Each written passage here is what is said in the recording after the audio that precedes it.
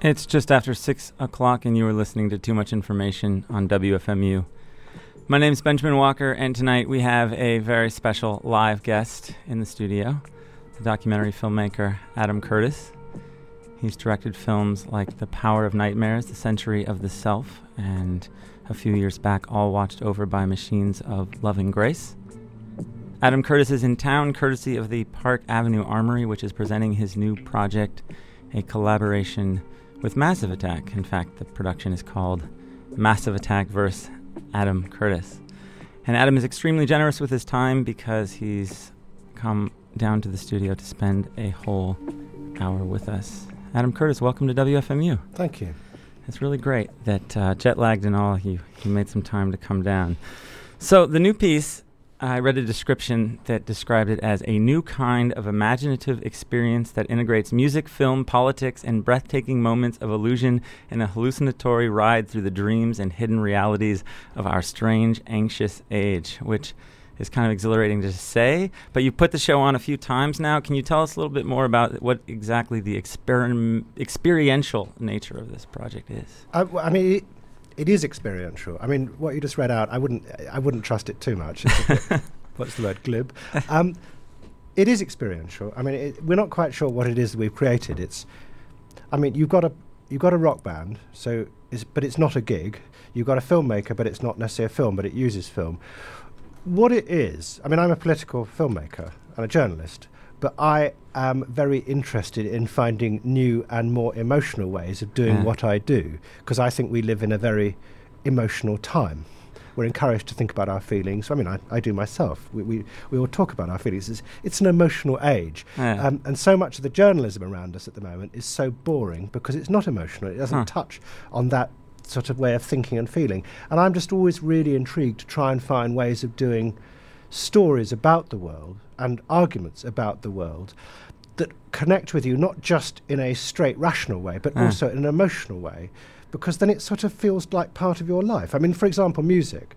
I live my life through music, as most people do, far more than reading newspapers. I talk to my friends emotionally about music. So the idea of actually taking music and integrating it with journalism is quite appealing. It's it's an experiment. It's trying to push it a bit. So the actual experience is central to the argument. I don't want to give too much away, but you'll find that if you go, we put you in a world of 11 giant screens all around you with Massive Attack playing at very high volume. And we take you through a story of the last 30 years, and you begin to realise that the actual experience you're having is central to the argument as much as what I'm telling you in words and pictures and text. Well, this desire to connect seems to resonate with something your collaborator, Robert Dinajah, is that saying it right? Dinajah? No, Del Naya. He'll kill me if I don't tell you. Okay, Del Naya wrote in an interview I just read that one of the reasons he came to you in the first place was his frustration with contemporary live shows, lasers, pyrotechnics, and he imagined that working with you might be able to create something that actually connects with the audience emotionally. And it seems that in your films you're always dealing with this, the need to visually engage people. So when Robert came to you, did you take this on as a challenge, or were you like, oh yeah, I can do this, I do this all the time? Well, when a quite famous rock band comes and says, would you work with us, you just sort of say yes. And then you sort of think about it afterwards. And when I thought about it afterwards, I thought, oh God, what have I... there is a problem, because if you're a filmmaker and you tell stories, you start at point A and you go through to the end of the story, and you'll take people on, hopefully, an emotionally enjoyable journey. If you are in a rock band, you do stop, start, stop, start, stop, start, because that's what gigs are. So you had a problem putting the two together. But actually, what I began to realise is that you could actually integrate them in such a way that you created something new. And I think that's what we've tried to do. So it starts very much like a normal film, with the band play to it, but then it begins to develop in a way that surprises you, because it takes you in paths that you wouldn't expect, either at a gig or if you were watching a film. Oh, wow. And at points, we try and pull them together. And I think there are 2 or 3 points in the show.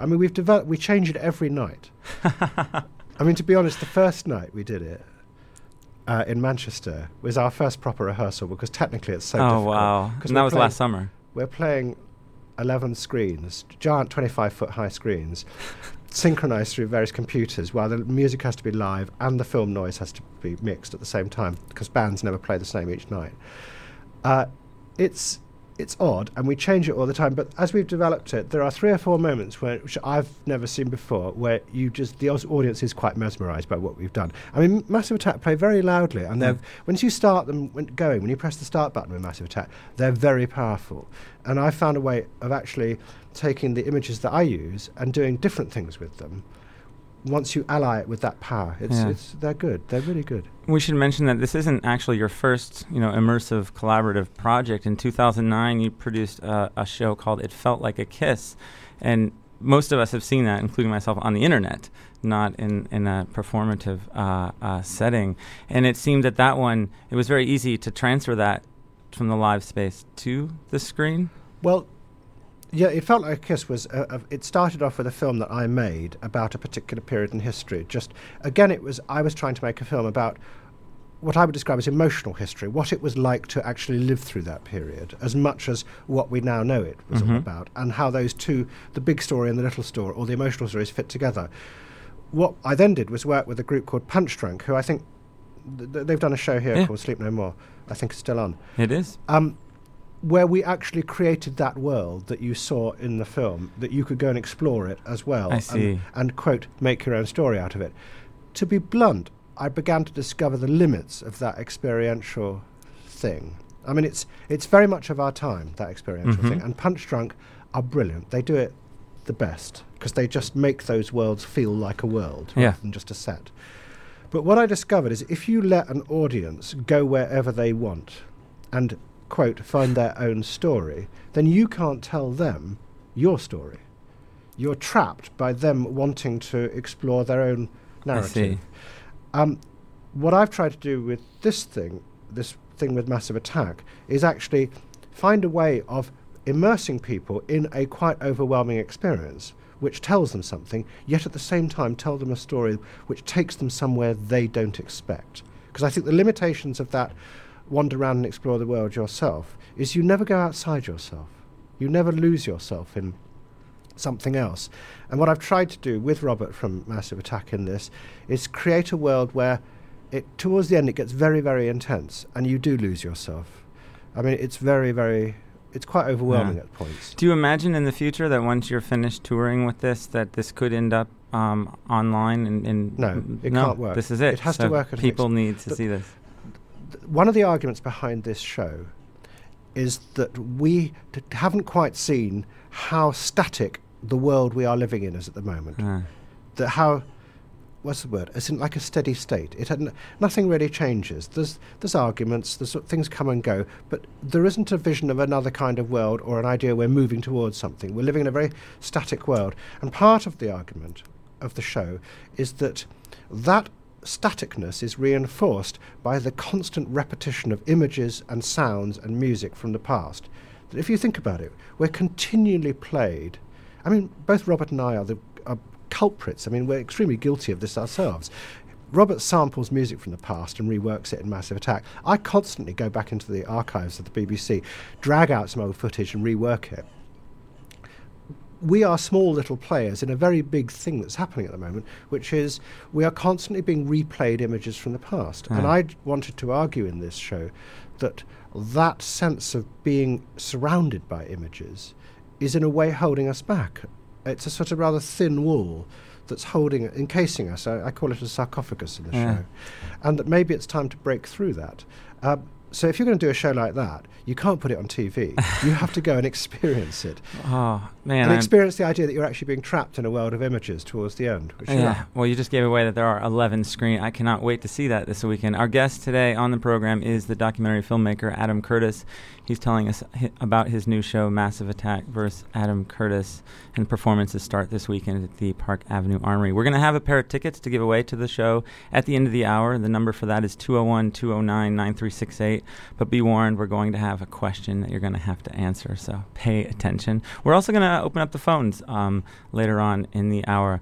Adam, I've actually linked to a trailer for the performance on the WFMU TMI page, and I love the trailer because it promises us a story featuring Donald and Ivana Trump, Ted Turner, Jane Fonda, Hamid Karzai, his brothers, the neutron bomb, Siberian punk movement, and Bambi. And this is in the trailer. Without giving too much away, can you tell us what the connective, what's the grand narrative bringing all these things together?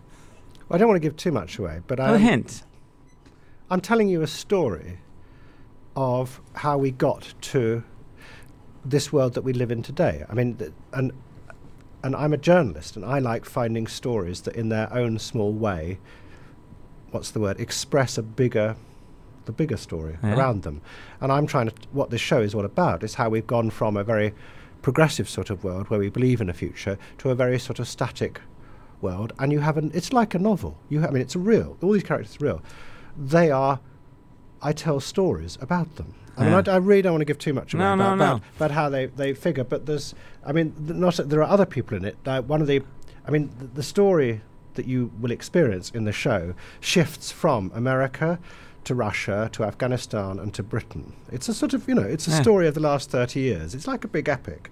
And in that, these characters come and go. Donald Trump appears early on and then reappears in another strange and odd and surprising way in this, involving a man who helped him out of a crisis in his gambling empire at a certain point using mathematics. You have a rather tragic pop artist from Britain who loved America and died tragically, and then her family, what happened to the rest of her family. But you also have leading members of the Siberian punk movement from the 1980s. We play some of their music in the show. That's great. If you're going to tell a story about the last few years, you should tell it through some really good characters. It's as simple as that, and these are great stories. Sure, and I love imagining someone unfamiliar with your work viewing this trailer, thinking like, how the hell and why the hell does he have so many disparate characters? But this is what you do. This, weaving together interesting characters and interesting stories is something you've been doing for quite a long time now. You've turned it into an art form, and you already mentioned how you're working with a lot of material from the BBC archive. But I'd like to just back up and if you could talk a bit about where it begins for you, doing this with this. Well, you say. I mean, you read out those characters, and you I find the truth is, and I find a lot of journalism. I'm a journalist. I'm a political journalist. I make films, but I find a lot of journalism very, very, very boring, because what it does is it either tells me stories I already know, or you must know that experience of turning on a television program, and you know from within about 3 minutes what the program's going to be, how it's going to play out, and how it's going to end, and the conclusions they're going to come to as they do what they call the wind-up at the end. I hate wind-ups in films because you know it by then, or you don't.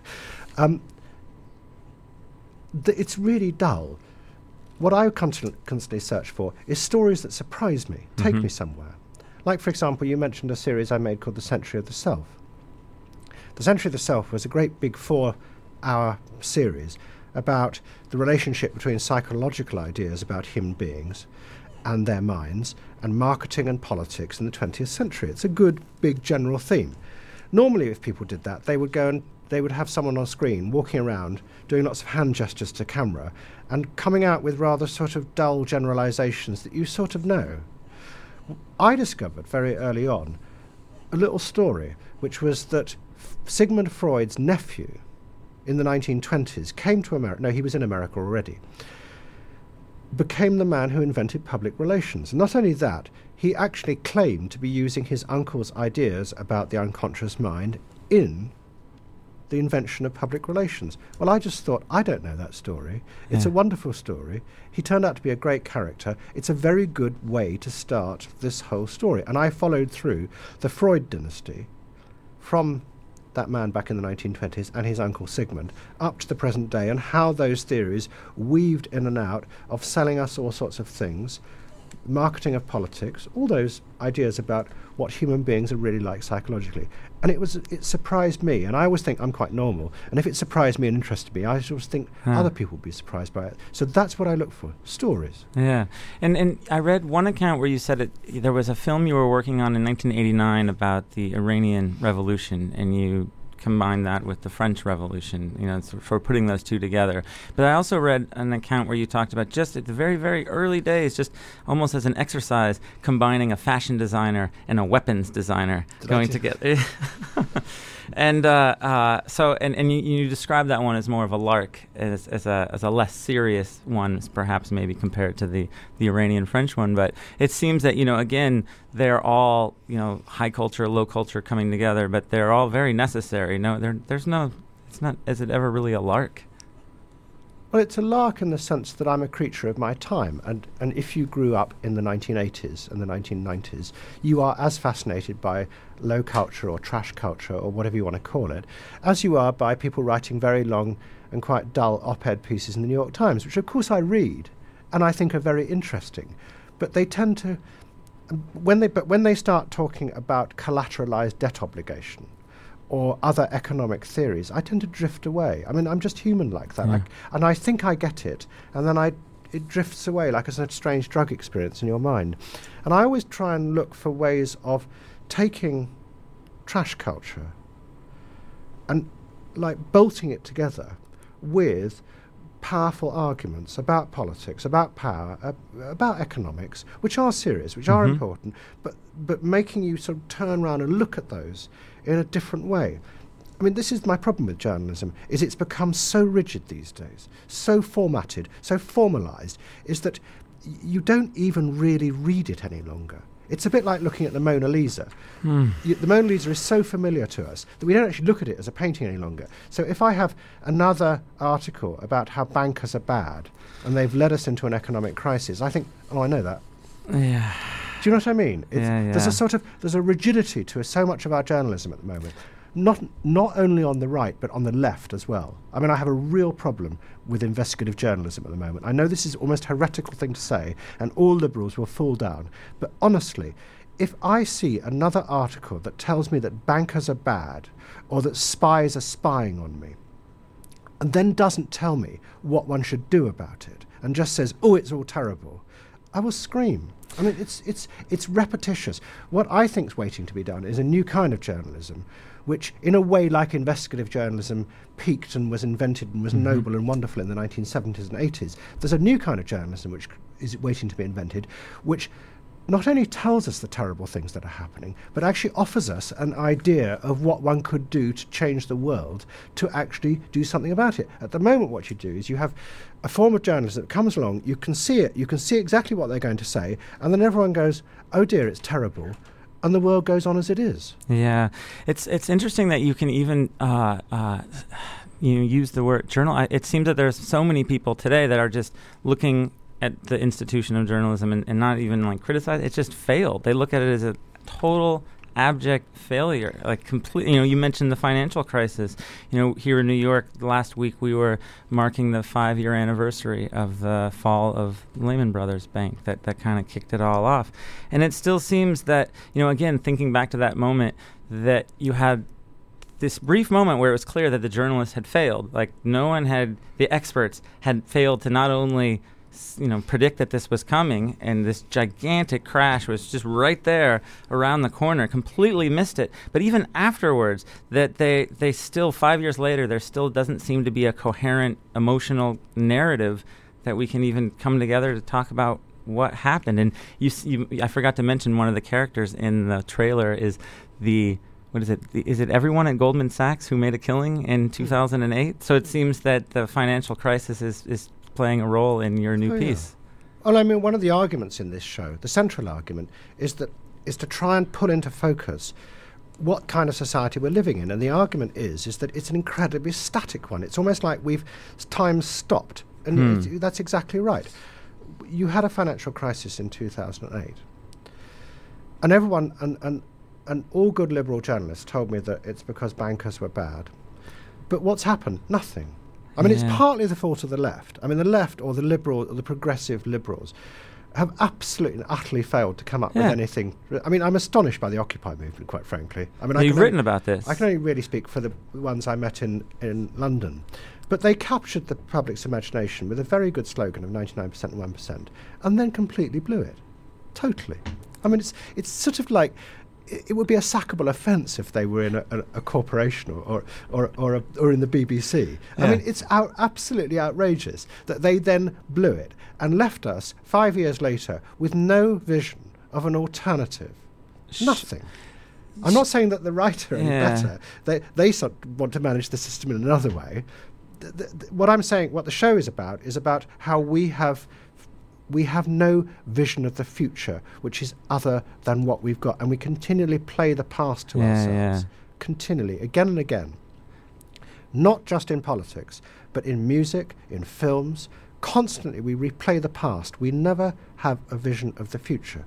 And I think, to be honest, this is going back to what I was talking about, cultural journalism, is that culture, our modern idea of culture, in which people think they're being very radical, maybe actually very conservative, constantly reworking the past. This is what the show is also about. Yeah, but I, as much as, maybe we'll come back to your problems with Occupy. I mean, you wrote some great things about this, talking about managerial aspects in the network, that some things that you were diving into. But I want to come back to like what is problematic now, looking back 5 years ago to the crisis, is that it doesn't seem to be that. It's not that there wasn't like a solution to it, but there still doesn't even seem to be a coherent narrative about what happened. If there's anything that's shared, it's just this profound sense of disillusionment. There are two reasons for this. One is what I've just been talking about, which is that the left or the progressive liberals have totally failed to come up with what you said called an alternative narrative. The other thing, which no one really addresses, is that what happened between the 1980s and 2008 was that the theories of economics colonized everything. They colonized social interaction, they colonized the way we were supposed to relate to each other. Everything became a market-driven idea. Now, the point about economics is that it's actually very boring. It's incredibly boring, economics. I mean, if you try and make a film about economics, for example, it's almost impossible because there's nothing to put on the screen. It's a bit like modern management. If you try and make a film about modern management, there's nothing to put on the screen. It's men and women in quite dull clothes, sitting in glass-walled offices, pressing keystrokes and talking to each other, possibly with a flip chart, but no longer. The flip charts have even gone now. There's nothing there. Economics, there's nothing there. It's just theories which are almost impossible to keep in your mind. I mean, really, really difficult. I have a theory, a name for it, is that there are large chunks of the modern world which are unstoryfiable. You can't turn them into stories. And if you can't turn the world into stories, then you can't grab people's imaginations and explain what's really going on. So I'm not really blaming the journalists or the politicians. It's that somehow there is a wall that prevents us dragging what's happening into the public domain and talking about it in terms that transcend those who are operating the systems. Do you see what I mean? If you turn on a worthy television programme about economics in Britain, I don't know about America, but in Britain, all the pundits who are on the television programme talk in the discourse of the economists. So they've been captured. Yeah. And by doing that, they're boring. And I drift away and I fall asleep. That's the problem. And no one can really pull it and turn it into something else. And we're waiting for someone to do that. You have done that. I mean, you have economic theories. And, if I'm thinking back to the All Watched Over by Machines of Loving Grace, I mean, the Alan Greenspan in the financial crisis, with the Asian financial crisis, is beautifully done in the first episode of that film. So, I mean, you've done it. I mean, when you say economics is hard to put on the screen, you have kind of done it a lot. Sort of. I mean, it's nice of you to say that. I could have done it better, but it was difficult because you are... I took the Asian economic crisis because that's a good story, and it's a fascinating story, and the angle I chose was about how the Chinese and other Asian countries reacted to that. Yeah. But I still maintain that there are large chunks of how power works in the modern world that are not open to us. But can I just go back to one other thing you said, which is quite interesting? The failure of the journalists, not only to explain 2008 to us, but to anticipate it. It's very similar to the way the intelligence agencies failed to predict the fall of the Berlin Wall. Totally. One of the most astonishing things in the history of the recent past is the way every institution that was supposed to anticipate these things failed to see the fall of the Berlin Wall. In fact, in my country, the intelligence agencies, because I know a little bit about this, even after the fall of the Berlin Wall, were convinced that it was all a sham, and that the Soviets were letting it happen in order to actually let us drop our guard, and then they take over the world. And it wasn't until 1992 they actually admitted that it was true. The intelligence agencies failed then. I think a similar thing happened to journalism, or no, financial journalism, in 2008, and they should be absolutely ashamed of themselves. But they're still there, still telling us that it's right to do what we call quantitative easing, or it's right to have austerity. Why should we believe these people when none of them predicted the economic crisis? It's astonishing. But I still feel, at least in our country, that we don't even have a coherent narrative about what happened. If there's anything shared, it's this sense of disillusionment that I came back to. And that's where I feel, is an important theme for you, and that's why I'm so excited that you're having the financial crisis in this new work. The fundamental argument about this show is that if you live in a world where you are constantly replaying the past to yourself, whether it be politically or culturally through films or through sampling of old music and reworking it, then you can never imagine a world that has never existed before. What you are constantly having to imagine is worlds of the past. And we've got trapped in this sound echo chamber where we constantly replay the past to ourselves and are thus trapped. And that's the world we've tried to create in the show, which is why it becomes quite oppressive towards the end. You're right. What we're waiting for is someone to come up with an idea of a future, which of course will borrow from the past, but has within its structure and its dimensions and its imaginative pull on your emotions an idea that this might not have ever existed before. Which will excite human beings and will pull them together and will give them I'm always a bit dubious about saying the word narrative, just another story. Well, I love that you reference your own and Massive Attack's complicity here in this sort of reworking the past. But I just want to quickly note that our guest today is the documentary filmmaker Adam Curtis, and we're talking about a new production he has, a collaboration with Massive Attack that's coming up at the Park Avenue Armory. But let's talk about you and the past, because one of your signatures is using archive material from the BBC. In fact, it seems sometimes that if the BBC collapsed, like you would be out of work. Well, I sit on top of the largest film archive in the world, which is a great and extraordinary privilege. It's 60 years of film, radio. It's an extraordinary, wonderful, rich thing. But you're right. I am part of the problem, as is Robert from Massive Attack.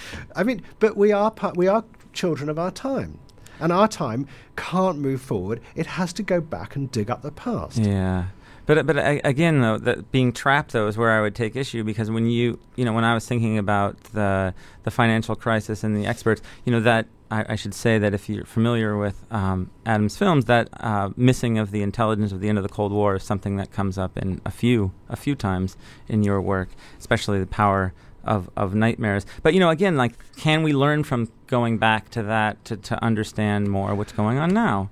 Of course, you have to go back into the past to learn about the future. And if I was being nice to myself, I would say that I have tried to actually learn from the past. And the films I have made, like The Power of Nightmares, I went back and told you the history of radical Islamism, which I think makes you look again at what has happened over the past few years in the Middle East and here and in Britain in a different way. That's good, that's right, and that's correct. But there's another thing going on at the moment, which is a sort of almost an archaeology of the past, which is that you literally rework it.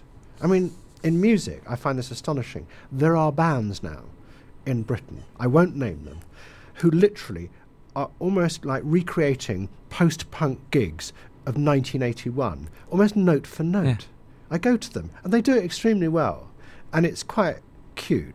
But it's actually quite depressing, because they're almost like archaeologists from the 1920s digging up Tutankhamun's tomb. It's just they don't wear pith helmets. They just have post-punk haircuts.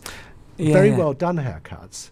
But actually, that's not learning from the past. That's recreating the past almost as a sort of, it's not a style thing. It's just a sort of it's just, well, what else is there to do? Yeah. Which I find very depressing. I don't want to name band names either, but we've had some jokes around here, the station, of sort of naming certain bands over which one is the Joy Division band, which one is the, it's sort of like that's very so much that it's immediately recognizable. And and it is archaeology. It's not, you're right. You do, of course you have to learn from the past, and we can't invent another world out of nothing, but the fragments have to come from the past, but you reconstruct them in a way that captures your imagination. So I think there are two problems. One, we are stuck with the past, and secondly, we're stuck with a system of power which is very difficult to describe in ways that capture people's imagination at the moment.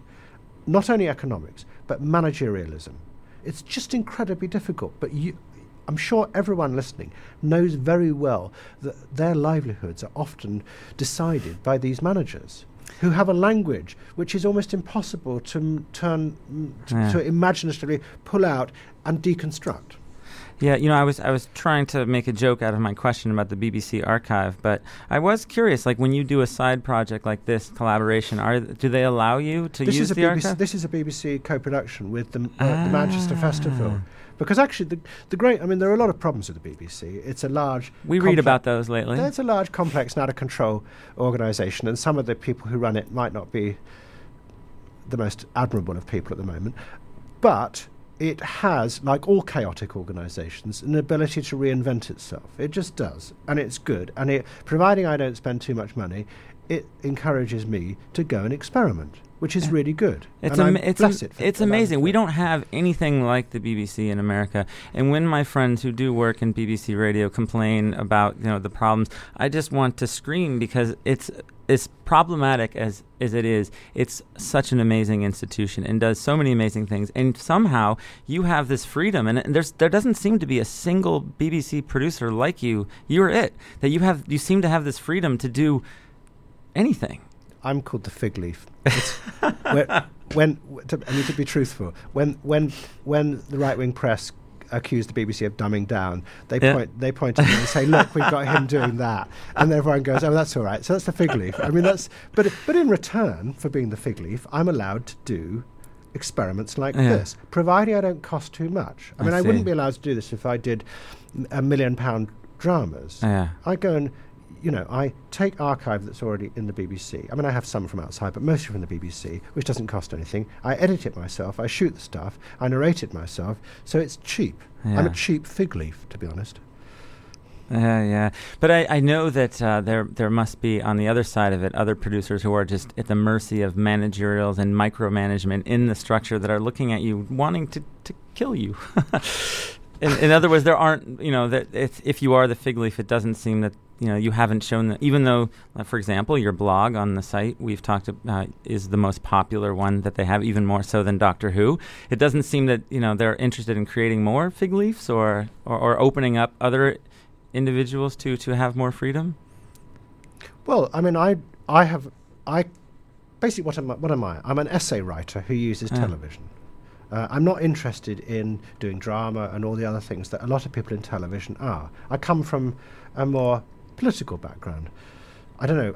It's a question I can't really answer. All I would say is that the thing I learnt about the BBC is that it's a chaotic and out-of-control organisation, and I swim between the cracks. Yeah. Well, you said you just called yourself an essay writer, and I think, I've been trying to mention that our guest today is Adam Curtis a few times, but if anyone familiar with your work will recognize your very distinct voice. You talked about Edward Bernays and Freud earlier. I just wanted to play a clip from that film. This is from the final episode. It's just about 45 seconds, because I want to ask you about the role your voice plays and the way you write. So let's play a minute here. In 1939, Edward Bernays, Sigmund Freud's nephew, created a vision of a future world in which the consumer was king. It was at the World's Fair in New York, and Bernays called it Democracity. It was one of the earliest and most dramatic portrayals of a consumerist democracy, a society in which the needs and desires of individuals were read and fulfilled by business and the free market. But in reality, the World's Fair had been an elaborate piece of propaganda designed by Bernays for his clients. the giant American corporations.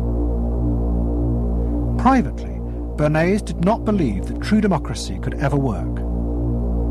He had been profoundly influenced in this by his uncle's theories of human nature. Freud believed that individuals were not driven by rational thought, but by primitive, unconscious desires and feelings. And Bernays believed that this meant it was too dangerous to let the masses ever have control over their own lives. And consumerism was a way of giving people the illusion of control, while allowing a responsible elite to continue managing society. That's from Century of the Self, which a clip you kind of just set up a few minutes ago. But I wanted to ask you about how you write your scripts. Do you write to the clips, or do you start with a script? And when do you decide to use your voice or text, which you also use a lot on the screen? Well, I only use text really in the shows, not in. I use a bit in the television films. I think I'm unusual compared to quite a lot of television journalists, is that I often cut whole sections with music before I write them, because it's fun. And the problem with playing that, this is not a criticism of radio, it's just you can't see the pictures. Sure. What I tend to do is I have quite a, what's the word, not a quiet voice, I have a calm voice. And I also write in a very simple, plain way, because I'm not a very good writer. What I'm actually much better at is cutting clips in a rather wild and baroque way. And it's just a counterpoint. I mean, it's a way of, I cut emotionally with music and pictures. Yeah, you mentioned that there and then counterpoint it with my voice. That your voice is not in the show, so we won't hear your voice. No, you do. I've used my voice in the show. Oh, good. Because in It Felt Like a Kiss, you're not in there. And no, I don't. And I make a point, if I have a friend who I'm going to make them watch some of your work, I make sure they don't watch that one first, because your voice isn't in that No, one. When you've got a large and powerful rock band like Massive Attack playing at full volume, you can't use your voice at those points. But at quite a lot of points in this, I use my voice because I want to tell you a story in this, which was different from the It Felt Like a Kiss experience. I see. Yeah. Man, the hour is flying by. We've only got about 15 minutes left. We still have so much to do, phone calls to take. We're going to take some calls in a few minutes. But let's come back to music. You just said that you like to cut to music because music is fun. Music is so central, with the archival image to your storytelling practice. Let's start talking about music by just talking about Massive Attack. What was it like collaborating music? Did you get to do music collaboration with them? Yeah, well, what happened with this is that actually there are very few, I have to say this, some Massive Attack fans might be disappointed by this show. There are very few Massive Attack songs in the show. There are all sorts of songs from all over the place in this show, done and reinterpreted, and it ranges from Barbra Streisand to Nine Inch Nails to Siberian punk music from the 1980s, one rather good and another rather beautiful song that's sung by Liz Fraser. Robert and I sat down and, like two boys in a bedroom comparing records, just brought out our own inner DJs and decided on a set list for it, and then worked from that. No, I use music. This is another thing. I have a problem with television journalism. It doesn't matter about printed journalism. Have you noticed? I can't really speak enough for America. America is like down. You're on the floor. How rubbish the music is in most television films, both factual and fiction. It's just rubbish. It's as if the people making it don't really like music, and what they do is they reach for a little bit of ambient noise for this, a little bit of doomy drone for that, and they don't actually really like music. And it's just astonishing. It's as if they live in another world, whereas actually everyone lives their life through music. Yeah. Well, most people do. I do. I love music, and I love the emotion that music carries, and it's a way of communicating the feeling I have about what I'm trying to say, like I was doing there in that clip that you played. And it's just astonishing. I think the real problem are the film editors. The film editors sit in darkened rooms, they don't get out enough, and they don't listen to enough music. And yet they have control over the music in television documentaries. And it's just wrong, and it should be stopped. Well, I love that you said you're starting off with that kind of because it's fun. But there does seem something... there's something about the way you use your music that allows the ideas to resonate through and connects them from arguments you make in one film to arguments that come in another film. But it also seems that the music, the music connects, I guess, emotionally with the ideas. And where do you find most of the music? Where are you just listening to music all the time? You're listening to. But this is what for better or for worse, we live at an emotional time. I mean, that's what the Freud series was all about. Yeah. The rise of an emotional therapy-based culture. If you go to any bar at night, you listen to people, they're talking about their feelings. And music is a way of expressing feelings. Yet if you actually watch television journalism, it doesn't do that. It doesn't connect with you emotionally. It seems to me that you can actually fuse and integrate quite strong, high, and quite difficult arguments with emotion using music and images. That's what I try and do. Mm. And being truthful about what music you like, being honest and open about it. You can always tell when the people putting music on films are faking it. Yeah. You can. You use a lot of Brian Eno in your films. Have you always felt like, okay, I've used too much of this, I have to move to something else? I haven't used Brian Eno for quite a long time. What am I obsessed about at the moment? 9 Inch Nails I like. I think Trent Reznor's got this incredible ability, which it's very modern, which is an ability to take some like almost industrial noise, but make it very romantic and very soppy. I don't know how he does it, but that's he doesn't do it all the time. That's really good. I use people like that. I use everyone. I mean, I just take from everywhere. Yeah. It's funny you say, like, oh, it's difficult to play this clip on the radio because the clips are missing. One of the things I was going to say is how there's something very radio-like about your work. I mean, I think taking the images out, the way you're emotionally talking to us, the way you're writing, it reminds me of some of my favorite things about how radio can work with the human voice. Yeah, but what I can do with the images is make jokes, speed it up. I can be... Of course, I don't want to use pretentious, but I can be a little bit more I'm not trying to make you go into radio. We have about 10 minutes left. Our guest today is Adam Curtis. We're going to take some telephone calls now if you'd like to call in at 201-209-9368. The Park Avenue Armory's given us a pair of tickets to give away to the performance. There's only about, I guess it's 3 weekends? Three weekends? No, 6 shows. Six shows. Yeah. So you blink and you will miss this one. And if you've been listening throughout the hour, this one isn't going to make it to the screen. This is something you have to experience. So if you want to give us a call at 201-209-9368, we will open up those now. But as we're waiting, I want to just come back to this thing about disillusionment, that one of the reasons I wanted to go there is you're often described as a documentary journalist who makes films about power. But I think if we ran your scripts through a computer, the word disillusionment might turn up just as much as the word power. So, and I wanted if you could talk about that a bit more. That concept, that theme is very important. Sometimes I'm not sure if it's just the backdrop of your world or if there's something very particular that you want to tell us or warn us about disillusionment today. I think it's just that I grew up at a time when all sorts of progressive dreams failed. I mean, it's as simple as that. And my people of my generation have been struggling to deal with that and not just turn into what I call conservative oh dearists who just say oh dear about everything. I think that's that. I mean, to be honest, as a journalist, that's all I've been trying to do. I've been trying to look back into the past and work out why we have got to this very static point. Very conservative age. I mean, we live in a very rigid conservative age.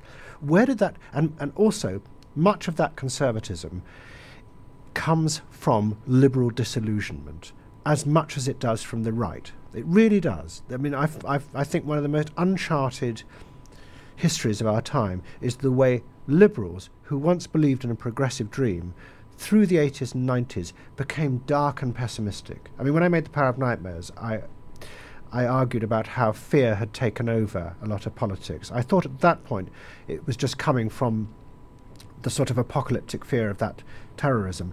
I think it's much deeper than that. Mm-hmm. There is a really, really deep, disillusioned pessimism at the heart of the liberal imagination at the moment, which is one of the reasons why they are not actually looking towards creating alternative futures in the face of the failures of the economic system since 2008. I mean, it's very dark. I mean, they worry about the food and it's a sort of, it's as if the world's closing in on them. Someone once said to me, that actually, really what you're seeing at the moment is the baby boomer generation facing their own death.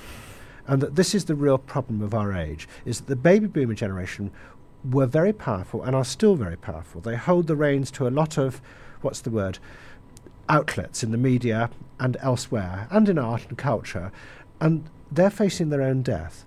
And if you're a baby boomer, what you've been brought up to believe is that you are the centre of the universe. It's all about you. You are everything. Individualism. It was once a radical idea, but once you begin to face your own death, if you believe in individualism, the one thing you can't conceive of is your own death. Someone said they can't conceive that they're going to die, so they think everything else is going to die. And really what's happening at the moment is that they're projecting their own fear of mortality onto the world around them. I mean, one of the things I have really against, and I'm not talking about America, I'm talking more about Britain here.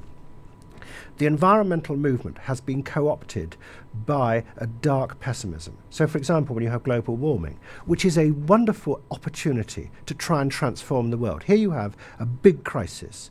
Well, why not try and use it as an engine to try and transform the world into something fairer, better, and cleaner? Instead, the environmental movement in Britain has been co-opted by dark, almost apocalyptic pessimism, which just simply says, we must keep the world as it is, nothing must change, which seems to me one of the most reactionary, conservative, and useless arguments you could offer. And I think behind that there is this really dark fear of their own death within that generation. No one's yet charted it, probably because it's too depressing. Is there, you have so many characters in your films that are having these moments of disillusionment or used to believe into, there's a classic line, but they were wrong, is something I think turns up in a lot of your films. They believe this was a belief, this was a fantasy, and then they were wrong.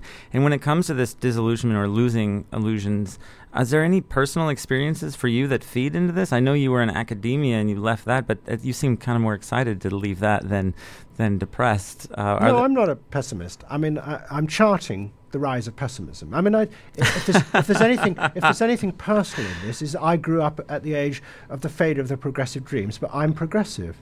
Oh, by the way, there is a very, very, very funny parody of me. Yeah. I've seen. On the internet, where they get the voice absolutely right. It's absolutely brilliant. But I think that's a sign that you have a true style. If there were no parodies, then you'd be in trouble. It made me chuckle. It's really good. Anyone who's listening to this should go and look at it. It's really absolutely. I think when I was in London visiting a friend of mine, you can find it on YouTube.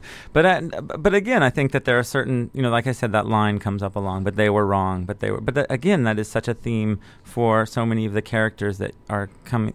But if you look at the age that we've lived through, you've lived through a time. I mean, it's the 20th, to be epic, the 20th century was an age of grand revolutions. Okay.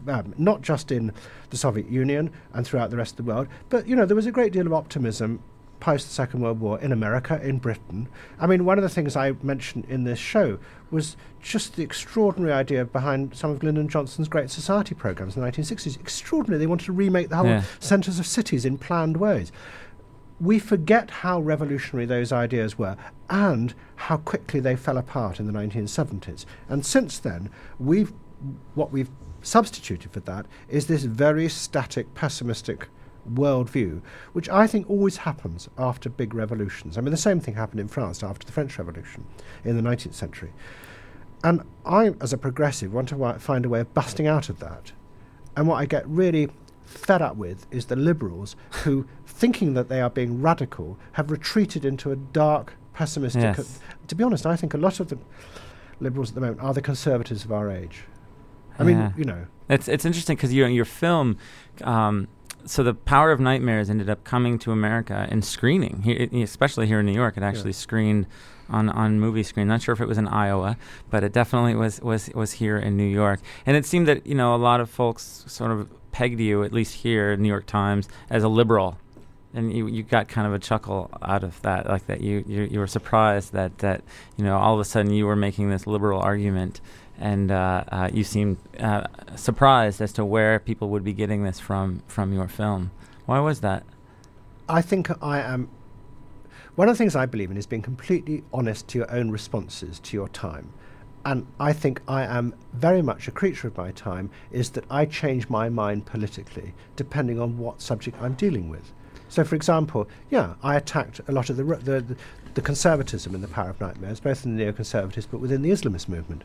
But in The Century of the Self that you mentioned, you could argue, is a perfect neoconservative tract, because what I argued was this emphasis on individualism might be corroding social cohesion and social bonds that used to make society a much more integrated and powerful force. Well, that could be a right-wing argument. Yeah. I just think that, if one is truthful these days about one's responses, there is no fixed politics. And I think that's one of the things we've got to realise. And you're going to invent something out of that unfixedness. And the problem for things like, say, the Occupy movement, it was a desperate attempt to retreat back to an old leftist position, which then really screwed them. Let's take a call real quick. Hey, Dan, are you there? Yeah, I'm here. Hey, Dan. Dan has a question for Adam Curtis here. Go right ahead. It's been a great interview, and I'm a big fan of Adam's films. I guess I'm curious how you might describe his use of imagery in his films. Like, how do they exist without the images? Could we describe them as manipulative? Is that fair? I think I'm actually much more open.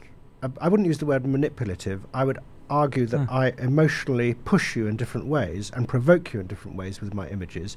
But what I would also say is that you notice that I do it.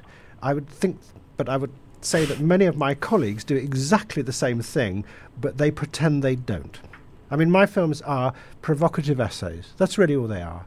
And in that sense, yes, I'm trying to use imagery to push you, to provoke you, to emotionally make you think and feel things. Of course I am. But that's actually what every news item does, every night of the week, on the BBC, and I'm sure on American networks.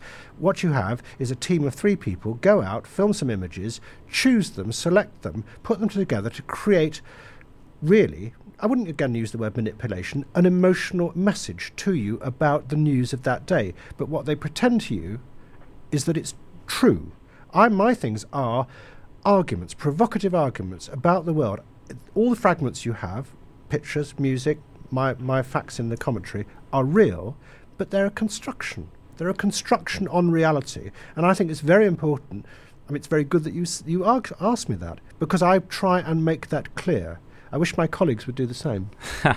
Well, hey, Dan, that's great. You want a chance to win the tickets here? All you have to do is tell me the name of the film that the clip I played from earlier was. Which film was that? I think that was Century of the Self. Yay! All right, you win. All right, so you hold on, and Andrea will get your information from you. Man, Adam, the hour just flew by. I wasn't expecting it would go that fast. There's so many more things we could have talked about, but I can't thank you enough for coming down to the station. It's a pleasure. Thank you. Yeah. So Adam Curtis versus Massive Attack will be running at the Armory. Only 8 shows. 6 shows. Oh, I already messed that up. Only 6. So most are sold out, so you better get them. Yeah, get your tickets soon. And thanks again for coming on down, Adam. Thank you.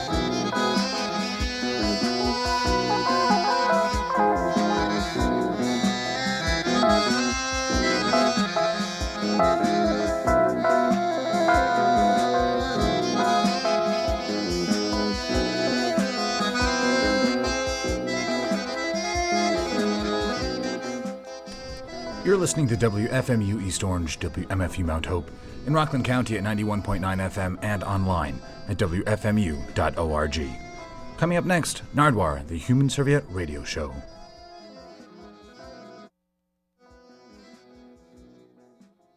Louis. Nardwuar. Nardwuar. And you're listening to WFMU. And it's time right now for the Nardwuar, the Human Serviette radio show. Today on the Nardwuar, the Human Serviette radio show, the Sonic Truth, the Pacific Northwest story with special guest DJ Eddie J. Yes, we're going over a whole bunch of tunes from the Pacific Northwest history with Vancouver record collector Eddie J. And in upcoming weeks, gonna have an interview with the Sonics. Hence, the Sonic Truth, the Pacific Northwest story. On the Nardwuar, the Human Serviette radio show.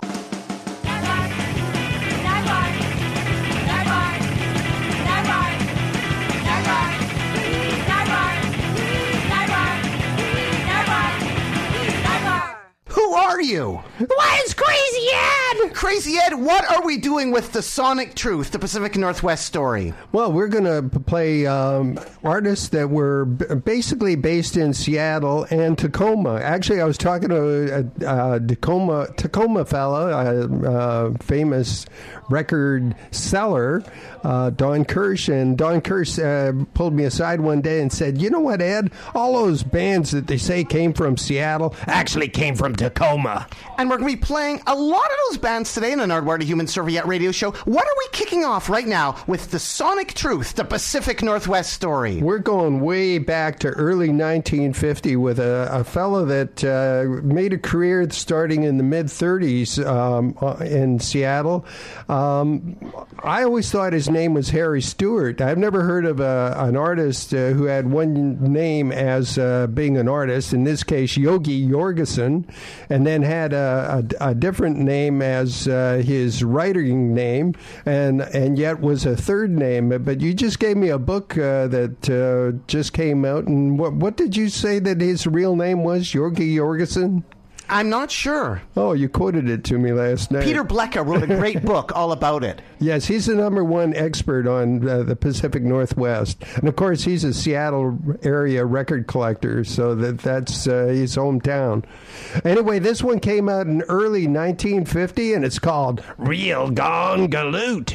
By Yogi Jorgensen! On the Nardwuar, the Human Serviette radio show, The Sonic Truth, the Pacific Northwest story, with guest DJ Eddie J!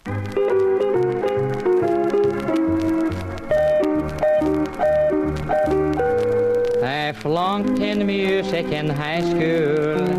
They said I had no talent and how.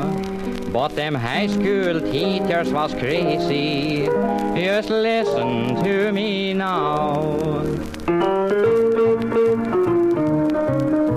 A rooty toot toot, hoo-ha, rooty toot toot.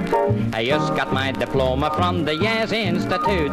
I've learned to sing words like a poop-a-doop. It says on my diploma I'm a real gone galoot. A rooty toot toot, hoo-ha, rooty toot toot. The Bobby Soxers love me at the Jazz Institute. They holler and whoop when I wear my zoot suit. And when I croon they tell me I'm a real gone galoot. I'm gone, yeah, I have really went. And when I send those babes, them little cuties go where they been sent. A rooty toot toot, hoo-ha, rooty toot toot. I learned this modern music at the Jazz Institute. Hey boo, ba-ree-ba, skiddy-day-boo-ska-doot. The teachers say, my goodness, he's a real gone galoot.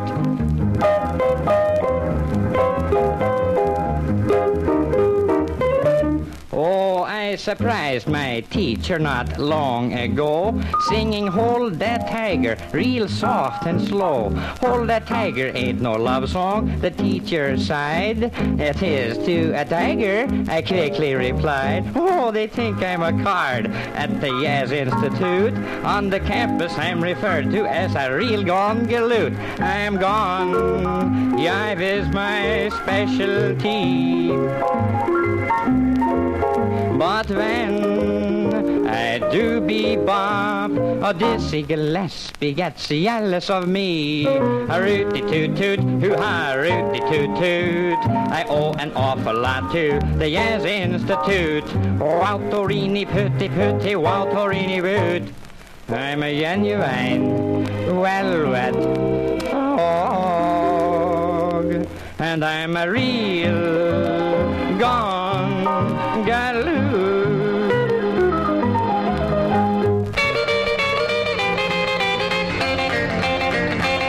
I'll put a lot of miles between us with a lot of those healing hours when the clickety-clack of the railroad track is playing hearts and flowers. Love is over, love is done, love is over, love is done. We'll put a lot of blues behind us with the tag-along memories. If you're starting to cry over this goodbye, remember you are free. Love is over, love is done, love is over, love is done.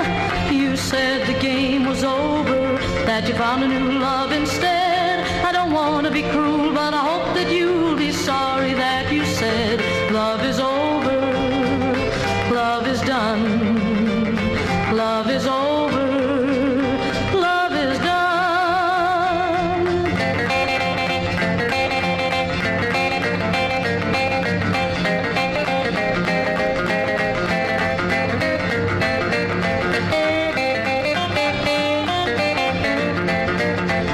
I'll put a lot of miles between us with a lot of those healing hours when the clickety-clack of the railroad track is playing hearts and flowers. Love is over, love is done,